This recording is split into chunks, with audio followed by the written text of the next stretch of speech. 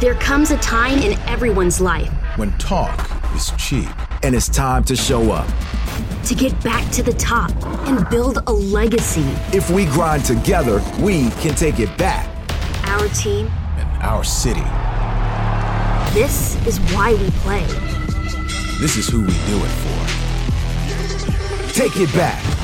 For tickets, go to astros.com/tickets or call 1-877-9-ASTROS. Robert Ford and Steve Sparks joined by Jeff Luhnow, Astros President of Baseball Operations and General Manager, as we are every Sunday before the Astros wrap up this series with the Texas Rangers. And the Astros have wrapped up the Silver Boot, Jeff, have guaranteed winning that for the third straight year. And Jose Urquidy, a big reason why yesterday. I mean, what a performance, especially when you consider his first couple of outings did not go as well as he certainly would have hoped, but a pretty good lineup holding them to just one run over 7 innings. He was really great, and even one of those hits he gave up was questionable whether it was a hit or not. He did a terrific job for us. We knew he was capable of an outing like this. You know, his first outing was in Colorado, and then his second outing in Anaheim here Sunday before the All-Star break. But, you know, right now, this guy's locked in, and there's going to be opportunities, whether we trade for someone or not in the next week and a half. There's going to be opportunities for somebody in the back end of the rotation to step up, and he certainly made a case for it last night. You know, what was interesting to me in that game was that I consider his breaking pitch to be a better pitch than his changeup. Yeah. But his changeup was so effective last night that him and Chirinos decided why veer from it. So to show that he has that ability with his third best pitch to dominate a team like the Rangers says something. That was huge. And, you know, we knew he had a mix of pitches, and sometimes all it takes is just knowing which pitch is working that night. And obviously last night the changeup was his dominant pitch, and he used it effectively. And also he cruised through. I mean, the fact that he gave us 7 innings and we only needed 2 relievers to get through the rest of the game. This bullpen's been taxed. When your 4th and 5th starter aren't giving you many innings, your bullpen gets taxed, and it's just not a good situation in a long stretch of games like we're in now. So that was huge for us. Hopefully Armenteros will give us some quality innings today, and then, you know, obviously we've got a pretty good pitching lineup for the A's later this week. You know, speaking of pitching, part of the reason Urquidy got this opportunity was because Brad Peacock was supposed to start this past Monday, had a setback with his shoulder. What's the latest on him? Well, we shut him down for a few days. We did do some imaging, and everything looks fine. But obviously, because he's feeling something, we're going to give him an opportunity to recover. So I don't think he'll be back this month. I think it'll be more like middle of next month, really, realistically, after you shut him down and get him going again. So we're going to have to fill those innings with somebody else, and that's why, you know, we're auditioning these guys now, and that's why we're talking to other teams about potential trades. A couple of days ago, a tough probably meeting with you and AJ and Tyler White. He got DFA'd to open up a spot for Urquidy. How tough was that? And maybe just reflect a little bit on Tyler White's time here. Yeah, you know, it's hard when you're having a conversation like that with a player, because it's the last thing they want to hear, but it really is the end of a very big chapter in his life and in the Astros' life too. I mean, this guy was drafted late, was you know, probably going to go undrafted if we didn't take him. He hit his way through the minor leagues. He got to the big leagues. He hit home runs in some big games for us. He really helped us out at various points over the last few years and was a part of this club that's been a winning club. And it's so hard to say goodbye to a guy like that. And it may not be a permanent goodbye. I hope it is for his sake, because that means he gets picked up by another big league club. But if not, he'll come back and join us. But, you know, it's tough. The way the rules work, once you're out of options, if you don't stay on the 25-man roster, we have to offer you up to everybody else. And that's, you know, he's not the only one in that position. We've got Kemp and Stassi and others in that position, so he may not be the last one this year. But it's really tough when a guy's been part of the fabric of this team for the past few years. A guy that certainly Astros are hoping to get back soon, Aledmys Diaz, played in back-to-back games yesterday and on Friday in his minor league rehab. Obviously, that's a big step for him. Is the hope that he could be activated tomorrow? Well, tomorrow would be the soonest, and it kind of depends how he feels today. He's going to do a full workout today at Corpus, and, you know, sometimes when you're just getting those at-bats going, it's kind of like spring training. You feel a little soreness and you need a day off. So we're going to evaluate him today. It's either going to be Monday, or if it's not Monday, it's going to be Wednesday probably. But he's close, and that's a good thing.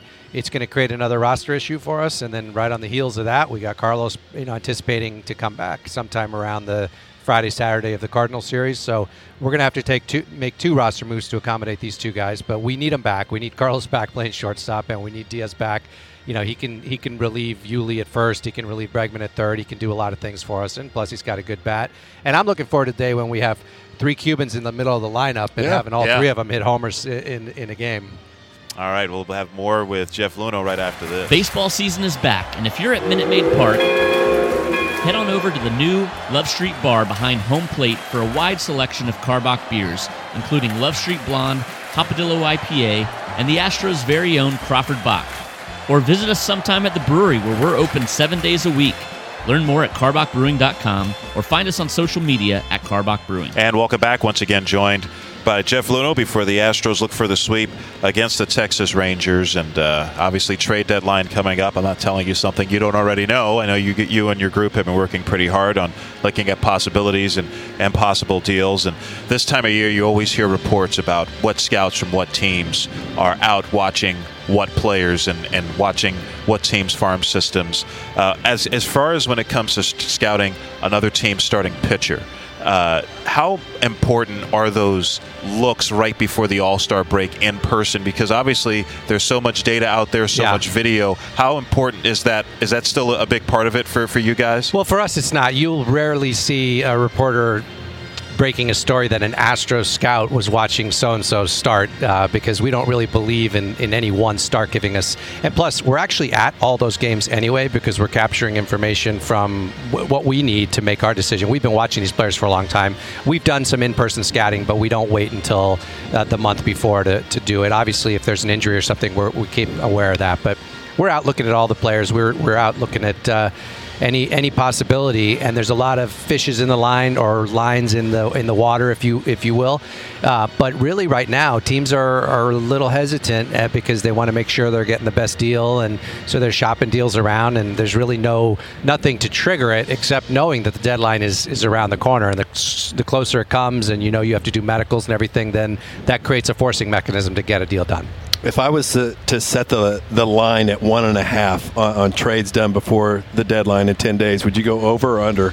Well, I would say the over-under is probably 1. I mean, we did 2 last year. We've averaged about between 1 and 2 and sometimes 3. But I would say we have such a complete team right now that I think somewhere between 1 and 2. So I'm not gonna tell you whether it's over or under, but we're certainly looking at multiple deals. But whether anything gets done, a lot has to happen for that to come to fruition. And if you want to tell us, by the way, about any trades that you're going to make, please let us know now. We always love to find out. But did want to talk about some guys in the system, particularly Forrest Whitley. He's a guy who pitched his second Gulf Coast League game on Friday as he was on the injured list, still is on the injured list for AAA, and kind of get a bit of a reset. Obviously good to see him back on the mound and back pitching. Yeah, and by the way, he didn't walk as many as was broadcast on Twitter. He walked 4 guys, not 6 guys, so it wasn't as bad as everybody thought, and he was working on a few things. I talked to both of our pitching coaches that were down there, and they feel like he's ready to take the next step. So I think the next step for him is to go to a full season club and pitch under the lights. So that's gonna happen here before the end of the month, and we're gonna get him going. He needs to have some success, so we're gonna look at it start by start and figure out where he needs to go next. But he's back, he's healthy, he's feeling good, the stuff is good, and to me, he's still one of the top pitching prospects in all of baseball. So we're lucky we have him. Jeff, I know you wanted to split up Cole and Verlander in the rotation with Miley, but is there any coincidence that those 3 are pitching this next series against Oakland? It's funny. Back when I was with the Cardinals, Tony La Russa would always look at the matchup against the Cubs and make sure he had his best pitchers matching up against the Cubs. Right. And I said to AJ the other day, I said, "You sneaky! I know you did this. I know you did this weeks ago. So you'd have these 3 guys pitching against Oakland." And he didn't deny or admit anything, but so I don't think it's a coincidence that we've got our 3 best guys going against our, the team that's right behind us in the division, and a team that's playing really well. And they did this to us last year. We got ahead at the end, but I'd like to get this thing done before late September if possible. One thing I know Steve and I have talked about more so off the air is you look at this division. I mean, obviously, talk about that Oakland team, a good team. That's a lineup they can grind out at bats. This Rangers team, same thing. Angels, they're a team that doesn't strike out a lot, and they'll draw their share of walks. Even Seattle, they're among the league leaders in walk rate and things like that. This division has become really tough to pitch to all across the board. board. Yeah, it has. I mean, when you have players like Trout and Ohtani and all the great players on the different teams, it's tough. And this is a tough division. It's an underrated division. And every series, we play a lot of division series from here on out. And every series, teams are going to want to beat us to make a statement, and even if they're out of it. So, we have our work cut out for us, but I'm glad we're playing division games right now because it gives us an opportunity to grow the gap, and that's what our goal is right now, to win this division as soon as possible. Jeff, do you feel like a catcher at some point during this trade deadline is a necessity? Well, we're looking at it. The challenge is Stassi's out of options, so if we bring in a second catcher, that means we're going to have to let Stassi go. And Stassi's going to be part of our future plans. So it would have to be someone that would be worth, conceding that part of it. But we look at everything. Obviously, Maldonado got traded last week, and we had talked to them a little bit about him. But we'll see. We still have a week and a half, and even after that, even though there's no trade waiver opportunities, there's still going to be teams that are going to be DFA'd, and we'll have an opportunity to maybe claim someone if we feel like we need it. And Stubbs is in AAA doing pretty well, and he could always come up and probably would in September. And J.B. Bukauskas, Thursday, another good outing, giving up a run over 6 innings, striking out 9 down at Corpus Christi. Strung together a couple of really good outings, has been overall pitching much better of late. Is there a thought, because of the way his season started, to maybe keep him at AA rather than push him to AAA right away and have him at a level where he's having some success finally? I do think we want to see him continue to have success. He's been a little inconsistent, but he's been better as of late. I also wouldn't mind bringing him up to AAA to giving him a taste of what that's like, at least for the last couple weeks or so. So Pete and Armando and I will talk about it. We'll make a decision, but it kind of depends on what our AAA rotation looks like, because if some of the guys that are up here end up back there, then there might not be room for him. But overall, we're happy with his progress right now. We got off to a slow start. We really suffered a pretty big setback in our pitching depth with, obviously, Martin going down and Whitley having to go to Florida and Bukauskas being inconsistent. But thank goodness Urquidy stepped up, and hopefully Armenteros will keep doing what he did last week. Jeff, with the anniversary yesterday, any memories of us landing on the moon? Well, I was too young to really remember it, but I did meet an astronaut, James Irwin, who was on the moon, and he came to our church and told a story about how amazing it was, and just listening to that as a kid and being inspired by that. Made an impression, right? Yeah, it really was, and I'm glad we're planning to go back out and go to moon and then go to Mars. I think it's great for humanity, and it's a lot of fun. And those conspiracy movies that it didn't happen, that's all bunk. And who knows, maybe there'll be some good players on Mars. You There's never only know. one way to find out. The ball will fly there. Market.